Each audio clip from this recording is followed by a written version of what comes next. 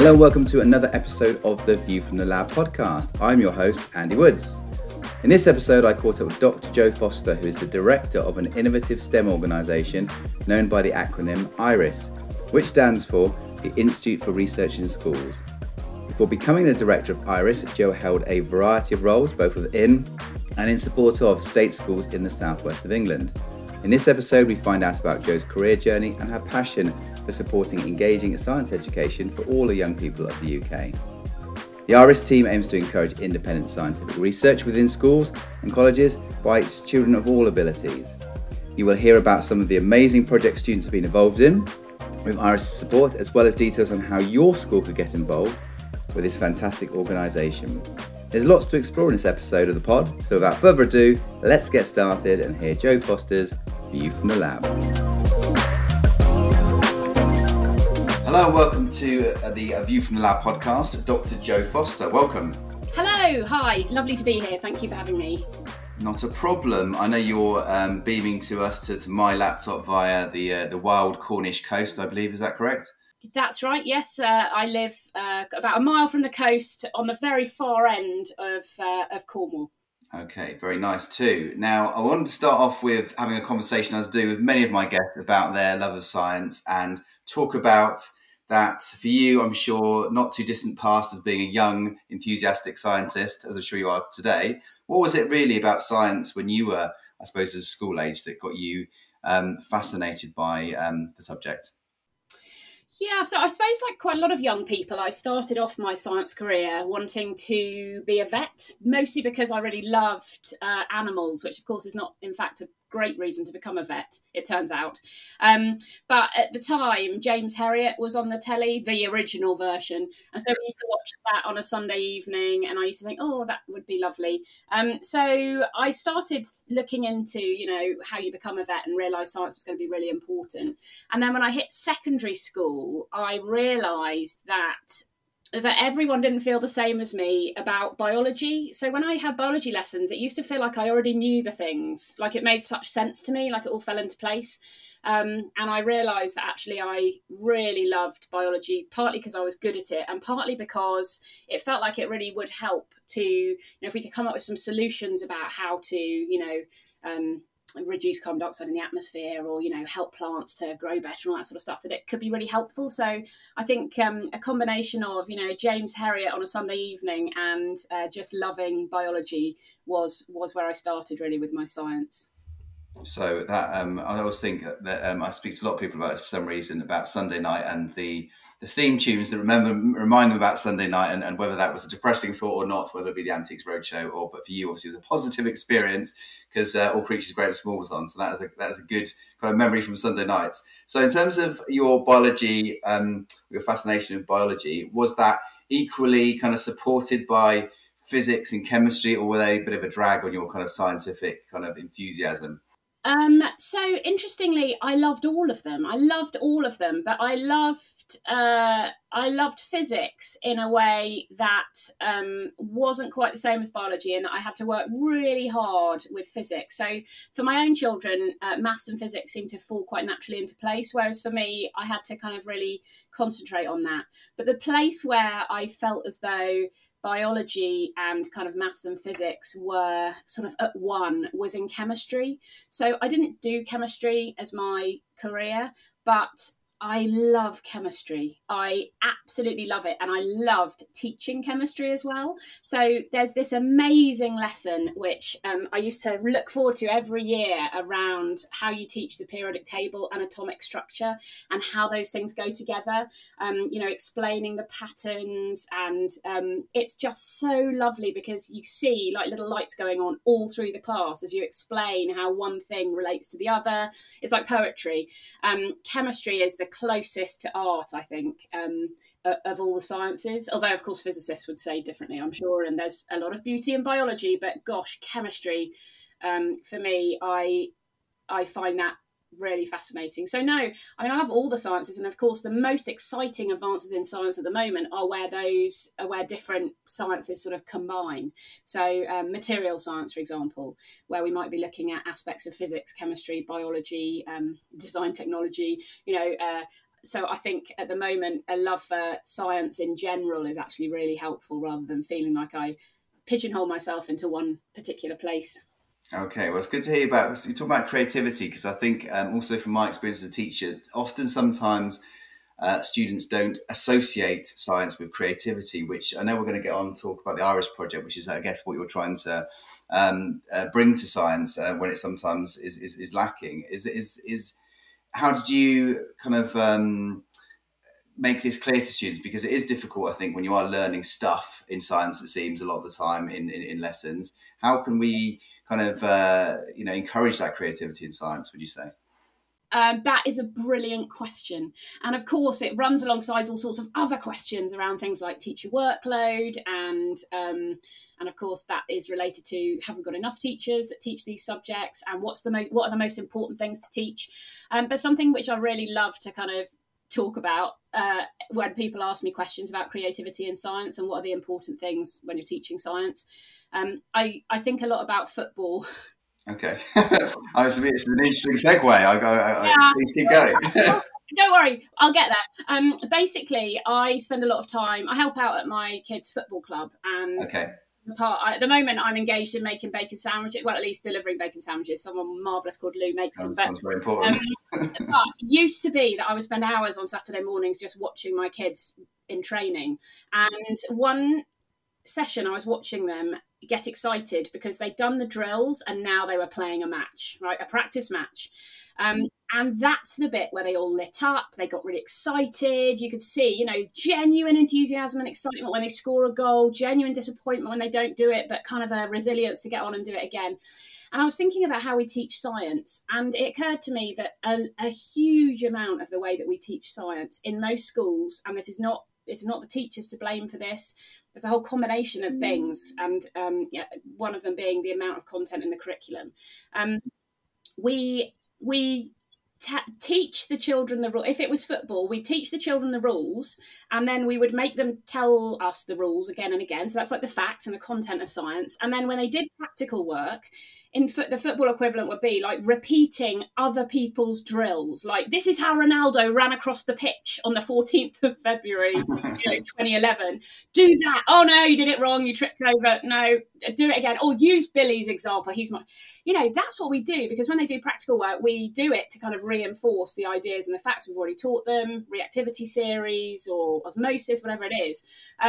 What we don't generally do, and what there isn't really a place in the curriculum for, is excitement, creativity, and applying what they know, finding out something new. In football, that's the really exciting bit, and it is in science too. Now, you can't play football without knowing the rules, and you can't do science without knowing the facts and the knowledge. But if we want to encourage more young people into science, and in particular young people from less advantaged groups where they might have low science capital and feel like scientists aren't like them, we've got to let them play the game. We've got to let them feel the excitement and feel the tug of science, instead of trying to kind of push them up a hill that really they're not that keen on going up.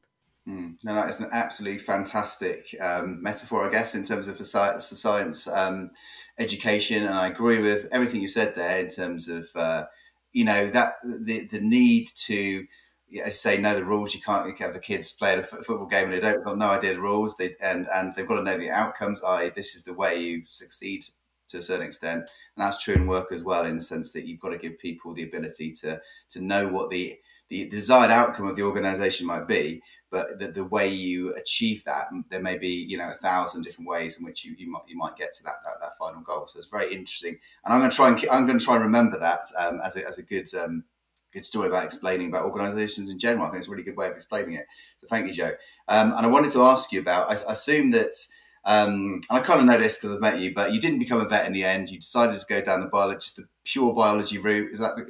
Is that right? And then you, was there any reason why you kind of veered away from James Herriot and driving through puddles? I was wondering if I was going to have to embarrass myself with this particular answer, but I will. I mean, why not?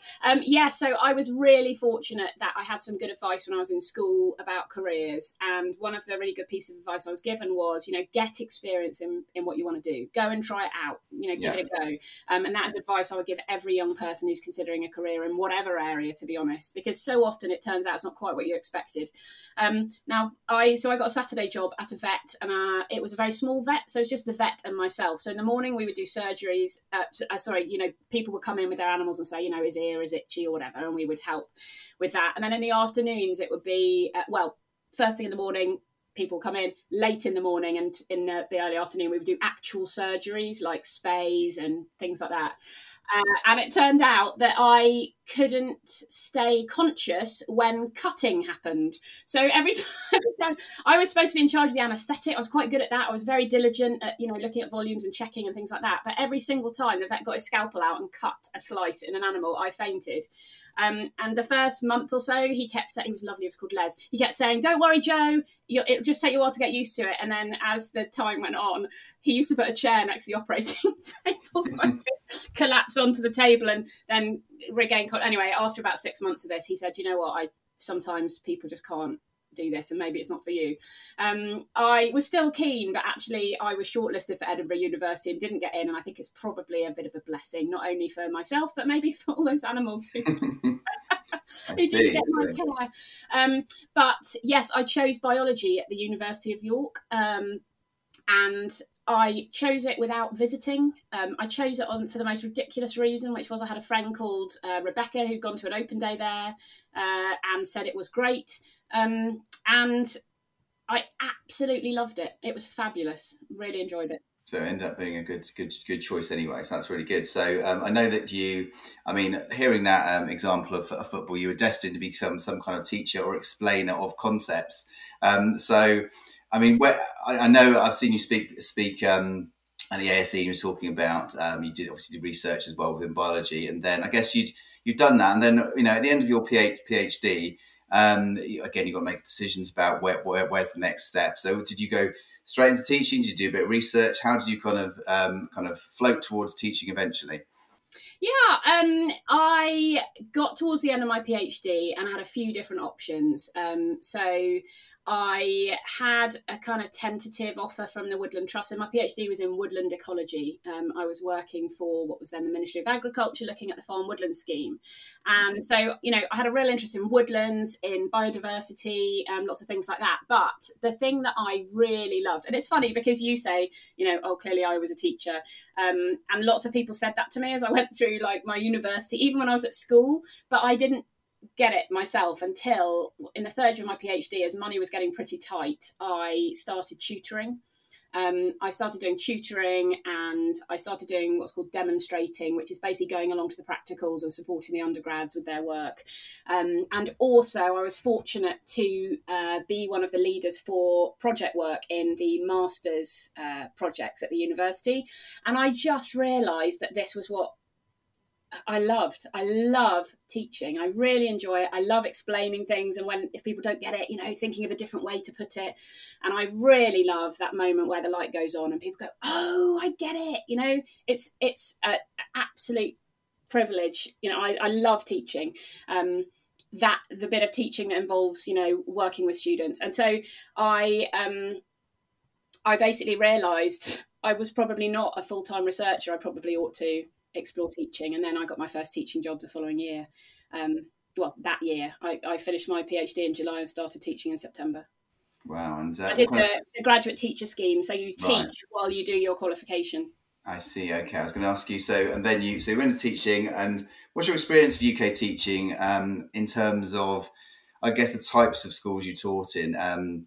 Did you have a particular type of school you taught in, or had you kind of a mix of environments, and any reflections on that? I have spent 20 years in teaching, almost all of it which was in secondary state teaching. I did spend 4 years of that. I worked as a teaching and learning consultant for what was then called Cornwall Education Development Services. So I used to go into, that was an amazing, I feel so lucky to have done that job, because there are 31 secondary schools in Cornwall, state secondaries, and I went into most of them, supporting their heads of science, and also like getting ideas and finding out what was going on. So a really amazing kind of long course in things that really work, things that don't really work, and how you can help things to work in schools. And there was something that actually during that time it was told to me by my so he's my colleague but also a mentor, like a really fantastic person called Ed Walsh, who's still very involved in the education community. And he showed me this cartoon once, and it's a picture of two boys and a dog. Sort of, it's a cartoon, three images. The first one, the one boy says to the other, "I taught my dog to whistle." And then the second boy says, "I don't hear it whistling." And then the third one, the first boy says, "Well, I said I taught it. I didn't say he learned it." And I just thought, oh my goodness, that's such a metaphor for what can go wrong in classrooms. You can teach the curriculum, but that doesn't mean it's been learned. And I think that was a really helpful thought to me, because it's not, of course, only applicable to children. This is also applicable to adults, to myself. What is it? What am I learning? How am I learning it? And it doesn't matter how brilliant a resource is. If you can't use it, or if it's not being used, you might as well have not bothered. So this idea of making it easy, making it straightforward for teachers and for students to do something which is valuable, that has been kind of a guiding star, I guess, for all the things I've done since. Okay, so it's kind of, I think you kind of, when I'm the ex-teacher as well, and I think I do this too often, is almost, I'm always checking for understanding too much. It seems a bit weird sometimes in the adult world to ask people, so do you know what I mean? Do you know what I mean by this? Or clarifying things, but often 9 times out of 10 they have misinterpreted what you said, or they're not quite sure about the instruction, and they're no different to the children used to teach in school, because we all have different pictures in our minds sometimes about what people are talking about. And I think I've noticed that I do it a lot, and I've noticed ex-teachers that I work with within my professional life, some do it as well in terms of checking for understanding often. And that's the thing, a good thing, just a habit we've kind of learned, but it's something that is definitely noticeable. And you've talked about Cornwall, so I was going to think Cornwall's quite, obviously all areas are unique in the UK, of course, but the southwest, I always think people have the impression of it's all lovely down there and there's no challenges, and it's just everyone's going surfing, etc. But I assume that in Cornwall, you've obviously you've got experience of all those state schools in Cornwall, and they must have all different challenges. I mean, what's your experience of the difficulties you've got down in the southwest that maybe people wouldn't know about? Yeah, you're right. You're absolutely right to identify Cornwall as somewhere, that everywhere has its own unique challenges. But one of the things which I was really surprised, I shouldn't have been surprised, but I was surprised to learn, was that actually the first school that I taught in down in Cornwall was in one of the most deprived wards in the whole of Europe. So not just in the UK, but actually the income, the joblessness, everything about this particular estate where the school was placed, where the school was extremely deprived. And there are lots of reasons for that. There's kind of, actually, the very first school that I worked in was right at the very, very end of the train line. And a lot of people would get on the train, just get off at the last stop, bringing whatever the thing they were running from, the issues around that with them. You'll probably be familiar with the government kind of push on coasting schools, but also coastal schools. There is this kind of before I moved to Cornwall, one of the reasons I loved Cornwall was that as a child we would holiday in Cornwall, and of course when you're on holiday everything feels different, and I'm sure a lot of your listeners have wonderful experiences of holidays in Cornwall, but what can happen is that because the work here can be quite cyclical, so lots of tourism in the summer and then it kind of disappears in the winter. But not only as the tourists disappear, sometimes a lot of the other amenities disappear. So it might be that there's not a shop that's happening in a small coastal village, except for in the summer. I'm really fortunate that where I live has got a really thriving local community, but that's not true everywhere. So there's that, but then there's also we're a really long way from anywhere. I know that sounds ridiculous, but I can't tell you the number of times I've been waiting for something to be delivered. I'll get a call from the delivery driver and they'll say, "I've just got into Cornwall, I'll be with you in 20 minutes. And I'll say, "No, we're still 2 hours away." It's long. Yeah. So there's a little bit of it can happen that young people in Cornwall, this is by no means all young people. There are some fabulous opportunities here, but it can be that they can feel or be a little isolated from opportunity, not from ambition. We've got so many fabulous, ambitious young people here, but it does mean that if you are in, for example, a more deprived family in a very deprived ward, at the toe end of a county, which actually, is long and relatively underpopulated, that can mean that you have fewer opportunities, and that's something that I'm really keen to change. I'm so excited at the moment because, of course, what we've got happening in Cornwall is an enormous investment in the space industry. So loads of really exciting stuff going on there, and we live just a mile away from Goonhilly Earth Station, where all sorts of exciting satellite data gets beamed in and dealt with. So that, I think, is going to be key for the young people of Cornwall and their STEM careers, because there are so many fab opportunities down here at the moment. Yeah, definitely. It's interesting to hear about that. I mean, I myself grew up on the south coast in Dorset, in a kind of an area people would holiday in, but not the big, not Bournemouth big town. It was a small town, and seemed very vibrant in the summer, but in the winter it was a kind of a desolate, windswept, grey area. And I know that also in terms of the challenges of teachers and getting staff in those coastal areas as well is a challenge, which I assume I mean, I know Cornwall is an attractive place to live, but again, you've got the difficulties, of course, of the property prices, I guess, are still relatively high compared to teacher salaries, I assume. So was the recruitment challenging as well, or was it okay? So I moved out of school when I became director of Iris about 3.5 years ago now. But certainly while I was in senior leadership in a school, I noted over the time that I was in it a real change in the number of applicants basically that we had for each position. So certainly recruitment is a real challenge, but actually you're right that the lifestyle in Cornwall, so you talked about surfing and said, obviously not everyone surfs. Of course. I had a number of colleagues who would come in with wet hair in the mornings, particularly in the summer, who would get up at 5, have a surf, come into school. And it's a cliche, but actually I think that trying to help teachers maintain that sort of work-life balance where they do have a kind of stress release and they have the opportunity to do that sort of thing is really, really important. So I think I suspect, as I say, I'm not in schools in the moment. I think that it is a real challenge, but I suspect where people are, or schools are able to kind of say, we support people to have a work-life balance, we support you to, leave work on time, things like that. I think that probably is attractive in terms of, living here. But the COVID bump in house prices has been significant. And I suspect it's not just Cornwall. So I suspect a lot of communities a bit like ours might be suffering in similar ways, where teachers just can't afford to buy a house there. And of course, that's, could be really problematic for schools where they really need fantastic teachers. Definitely. Okay, thank you for commenting on that. I wanted to move on now to look at the main reason your raison d'etre at the moment, which is IRIS, IRIS. So, as a former teacher, can you talk me through that acronym and what does it stand for? And then we'll talk about what its big aims are, perhaps.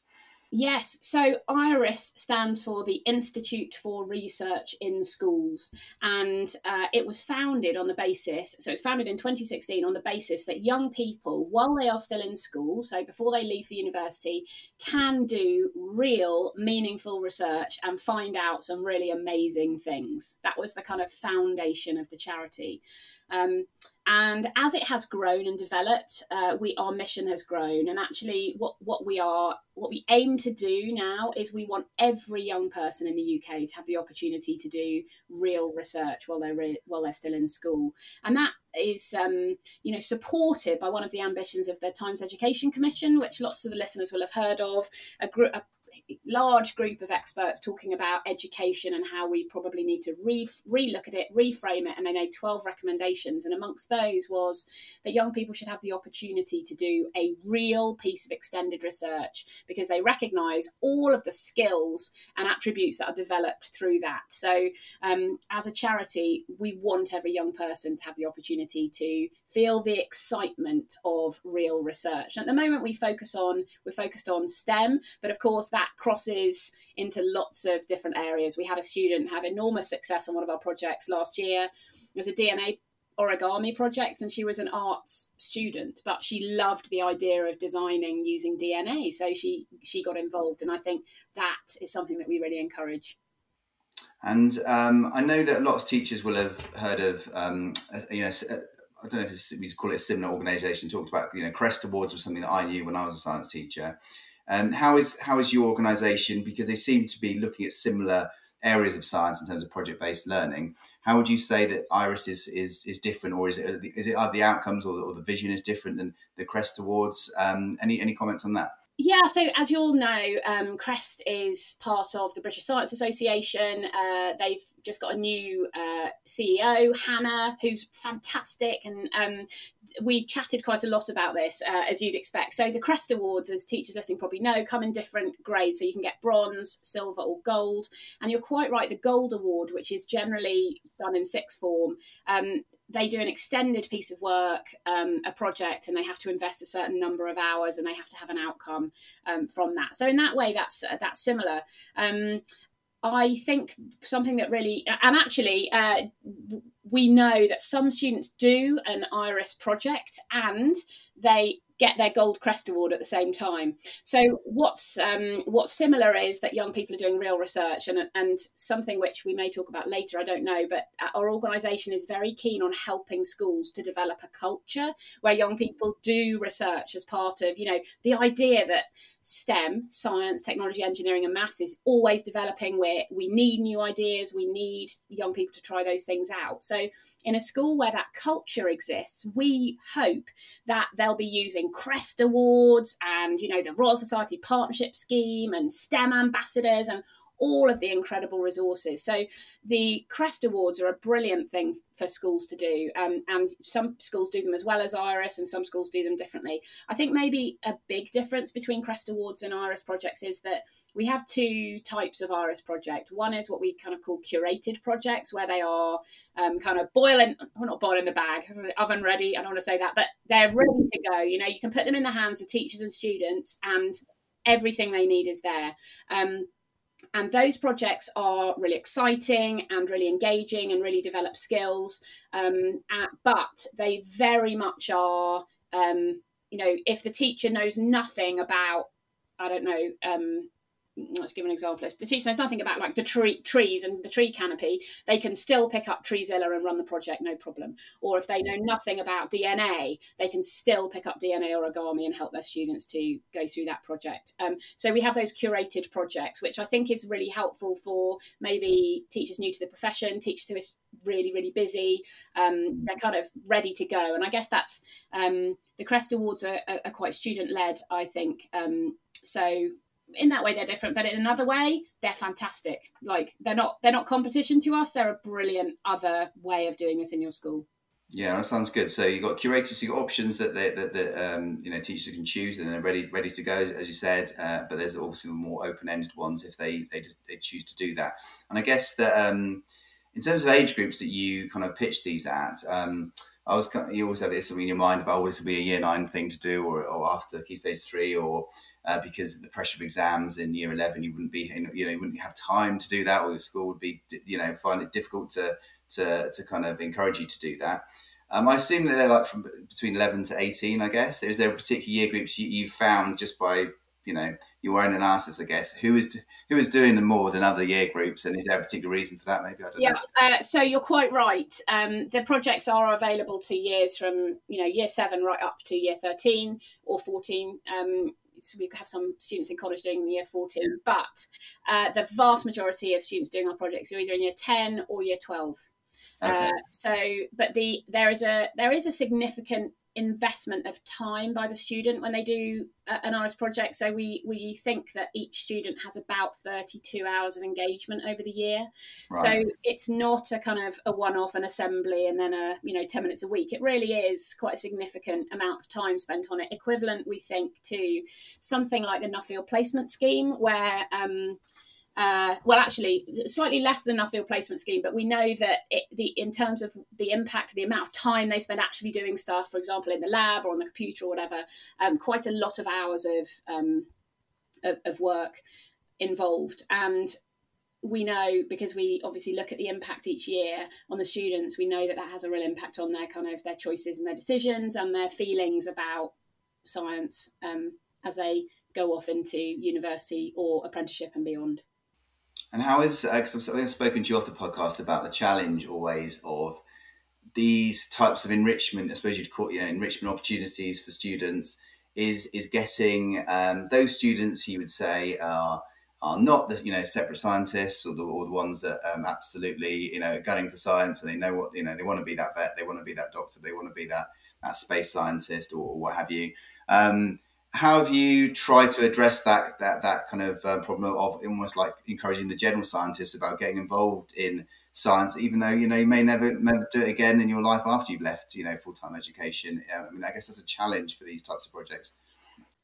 Yes, it's a challenge, but also just a massive opportunity. So you'll have heard in the news recently, in fact, not just recently, but over the last few years, there's been this growing kind of chatter and talk about the UK being actually really exceptionally good at science, and that the ambition to become a science superpower. And of course, if we want to be a science superpower, we've got to have an army of young scientists coming up through the schools. And I think at the moment, that's where not only have we do we need to build that kind of pipeline of talent, but also we're losing young people along the way who would bring an incredible diversity and new ideas into the profession. So I would say one of the things that we do so it's not just about young people who want to go to university and do STEM. So firstly, maybe there are some who quite like some aspects of science but feel like it's not for them because they've only ever done it in this one particular way, which might not be the way that they really enjoy. So perhaps they have felt it's a very academic and content heavy route, haven't had a chance to do something like that's really lit their fire, and so they think, I don't want to go on and do that, even though they can have a science career full of that fire lighting amazingness. They haven't come across it in school, so they don't know that. So we hope to capture some of them. But also, not every scientist goes through university and gets a degree and then goes and gets a job and then works their way up. Actually, there are hundreds of thousands of scientists who support technically and don't go up through the that university route. You can get a degree through doing an apprenticeship now. So the smart money, I would say, I've got 3 kids and I'm like, university looks really expensive. You can do an apprenticeship, you can go on and do a master's and a degree level apprenticeship and get your degree while working and being paid for it. So, it seems to me that might be a very smart approach. And yet, as a teacher in school, even 4 years ago, I didn't know you could get a degree level apprenticeship. I didn't know, that was something that could happen. And I think one of the things which we are trying really hard through our projects to do is to talk about not just that route into STEM, which most teachers have gone through. Like, let's face it, that is how you get, most science teachers, for example, will have gone through school, been successful at science, gone to university and done science, and then gone back into teaching with that experience. Those who have done an apprenticeship and then gone on to have a successful career after their apprenticeship don't go back into teaching. So, there are few, I think, teachers of science who have done an apprenticeship and then come back and taught science. In fact, I think that is a route that might be becoming possible quite soon. But what it means is teachers don't talk about apprenticeships, and we need them to, because they are a fantastic route into science careers, and we need loads of people who follow that route. That kid who absolutely, I was going to say smashes practical work. That's not what I mean. Loves practical work. It's really good. Has great spatial awareness, really can see, really good at problem solving. Actually, an apprenticeship might be the perfect route. They might be the one that discovers some fantastic new method for doing some experiment, or, these young people, we're losing their talent at the moment, and we can't afford to. So I feel really strongly about that. I think we can do better in terms of those young people who, maybe, this whole double, triple science thing. I think the massive disadvantage of that is that all the people who don't do triple science kind of go, I'm doing science because I have to, but it's not for me. And actually, my teacher's told me I'm not good at it because he won't let me do triple. Is that what we want to say to them? I don't think so. There is immense talent in these young people. And I think there's a bit of a danger if we say you're only good at science if you're good at these aspects of it. Science, technology, engineering and maths are huge. And we've seen from some of the people who've been hugely successful, I'm thinking of people like Richard Branson. He didn't do well in school, but my goodness, look at him now. Those, we don't want to lose that talent. We need it. Yeah. I was thinking, as you're talking about the problem solving aspect of science, I think one of the most important things you learn, if you reflect on it, is the scientific method a way how you can approach problems, how you can control variables, and that's just in your everyday life about making decisions about things, that thinking about what you're going to measure in terms of the outcomes and whether that is a good thing to measure in terms of any life decisions you might make and the impact of that. So I think all these things are important. And also, I haven't even touched on the idea of our population needing to be scientifically literate. There are huge dangers in a whole population or a lot of a population not understanding what data really is, not being able to discriminate between the type of information which has been, checked and double checked and a rigorous method has been followed in a type that your Auntie Susan has passed on Facebook. That is critical because of the way our society works at the moment. So having that sort of critical thinking is also really important. And the way that we ask students to do science, I think sometimes we can kind of try and teach them critical thinking by saying, right, here's an article from Wikipedia and here's one from somewhere else, and what are the advantages and disadvantages? But how much more powerful is that if they're actually trying to find out, I've got an example of a student at the moment working on a project about water pollution. So they're trying to find out whether the impact of sewage pumping stations on the water quality in a river. So this student being able to look at, when are the pumping times? What do they say? And then what does the data say? Like, what can we see? And who do we believe? And really being, knowing that something that, someone who saw something off a balcony is not the same information as, something that you can see live in a satellite image. And why is that different? And those sorts of things, thinking about bias and it's something that you can teach, but actually it's doing it that really helps you understand it. So that's where I think, getting your teeth into a real piece of research, we have to apply these ideas, is enormously helpful.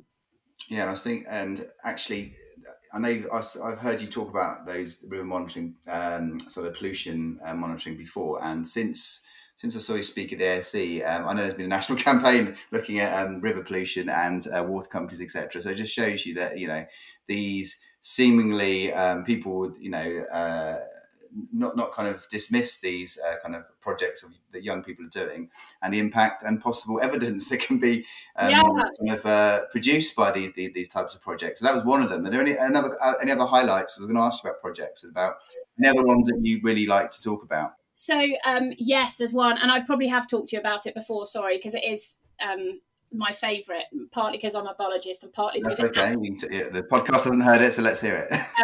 It absolutely kind of encapsulates what we hope to do. So we have a project called Earth Observation, where young people have access to images from the Sentinel satellite. So it's essentially images of all over the Earth, and the students can choose where they want to look at. And they're very detailed images, and they come with a browser, which is a sort of interface that the student can use. And you can put all sorts of different overlays on it. So actually, even though I'm giving you an example, which is from the same project as the water monitoring one. So the water monitoring one is kind of one of the overlays you can look at things through. We've got loads of other projects, but this one is... It's so great because it allows students to think of their own question and then investigate it. So obviously we have lots who look at things like rainforest destruction and pollution and various other things. But this particular group of young women from Stirling School, which is a state school in Scotland, decided that they wanted to look at penguin colonies. So they looked at imagery from the South Pole, and they were looking at whether they could spot penguin colonies. And it turned out that was very difficult to spot. But what they could see was if they put a particular filter over the satellite imagery, which they had to write themselves, by the way, using Python coding. So they had to learn how to do Python coding. So they learned how to do that, and then it was simple code, but nevertheless some code, which then changed the light, the spectra of the light bouncing back, and it transpired that penguin poo comes up in a different colour if you put this particular filter over the images. And what they did then was they looked for, so essentially because penguins move pretty slowly and apparently poo almost all the time, or at least as a collective, you see like this kind of smear across the ice. The ice, the lovely pristine ice. Kilometres, right? Runs for kilometres, and then a patch where they stop. What they did was they correlated the the patches of poo with known penguin colonies of emperor penguins, and it transpired that they discovered a couple of colonies of emperor penguins in places where there weren't any recorded. So they made so these students were in year 10, so they were 15 years old. They contacted the British Antarctic Survey and said, hey, we've been doing this research project, and we've correlated, we found, I told them about the method, and the British Antarctic Survey confirmed that in fact they were previously unknown colonies of penguins, and that now, they went out and checked and they were there. So they were real, previously unknown. So firstly, that's a new discovery for science, right? We didn't know penguins were living in this place. They were. The British Antarctic Survey is now aware. That's fantastic. We were all excited, really brilliant.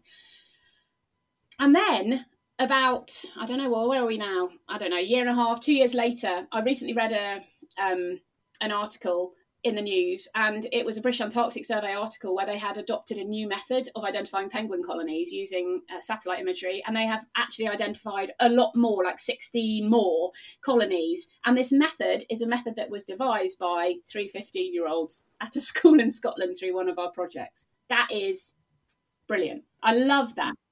Real science in school.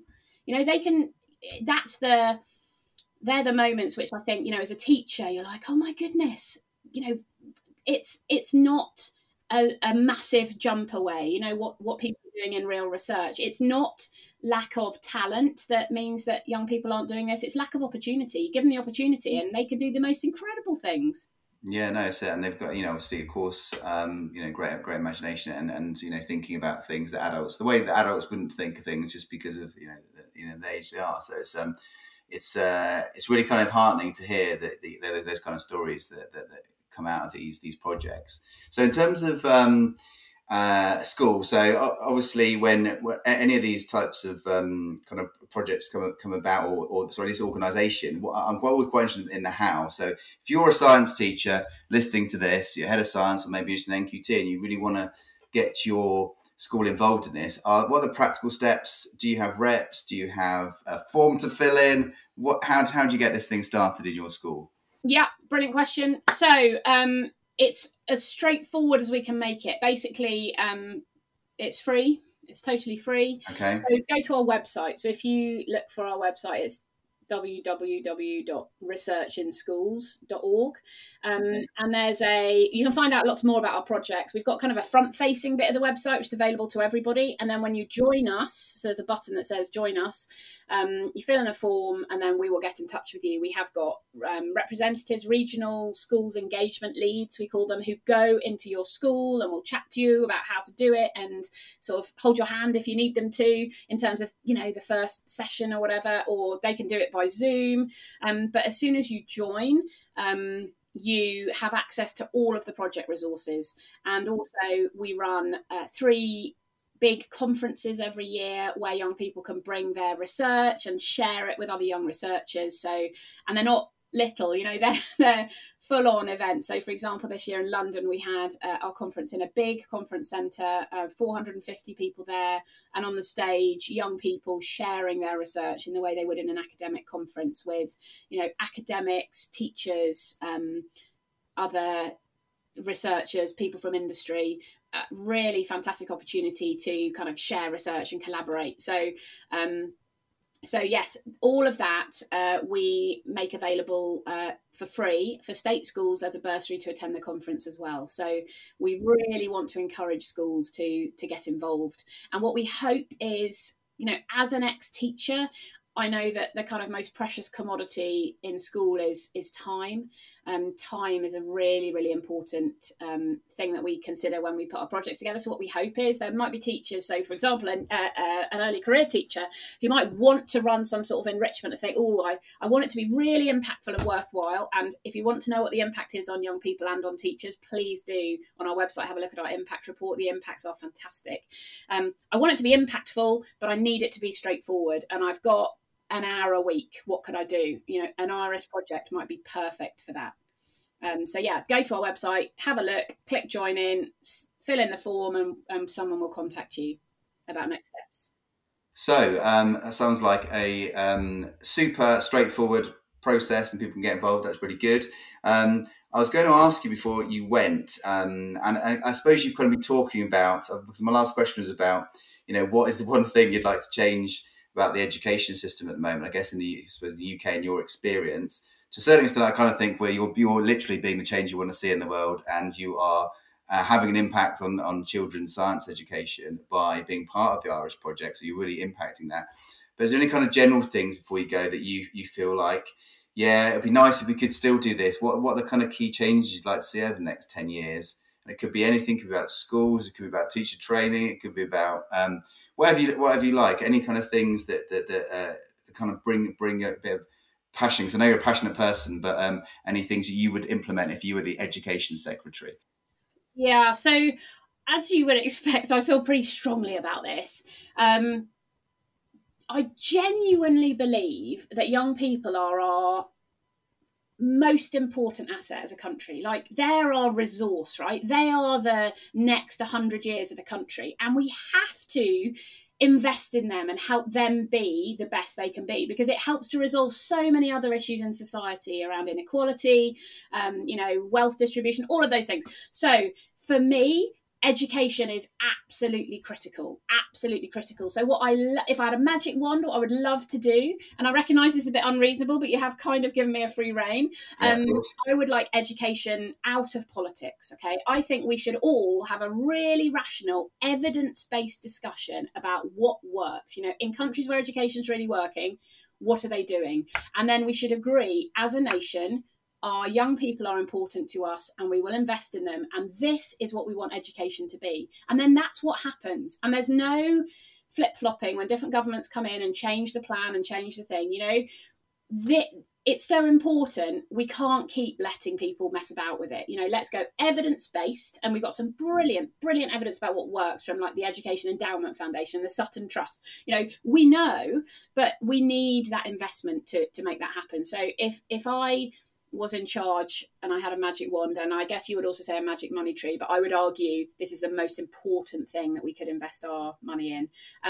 I would put it into an education system that absolutely is the bee's knees, and we'll probably also incorporate, as you would expect, some real research, maybe involving bee's knees, I don't know. But education system out of politics, investment, evidence-based, and then grow our economy and our society from there, because our young people deserve the absolute best, and at the moment not everybody's getting it, and I really wish they were. Well, I hope this vision will become a reality. It's a question I often ask my guests, and it's really good to get that kind of strong feeling about evidence-based, which is what us, I guess, as ex-science teachers, we want to see the evidence, and as you say, perhaps depoliticize it as much as possible and make it a valuable experience for young people. As you say, they're the ones that are going to be driving the innovation as the years roll on. So it's really important. And I think IRIS is a really important part of that. So thanks for joining me today, Joe. Appreciate your time from the wilds of Cornwall. I'm sure we'll catch up again soon. So thank you and goodbye. Brilliant. Thank you very much. Bye, Andy.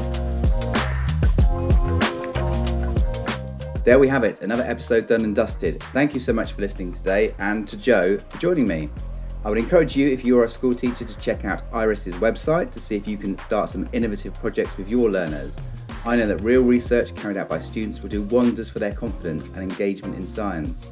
There are plenty of previous examples to find on the IRIS website for inspiration, so please do check those out as well.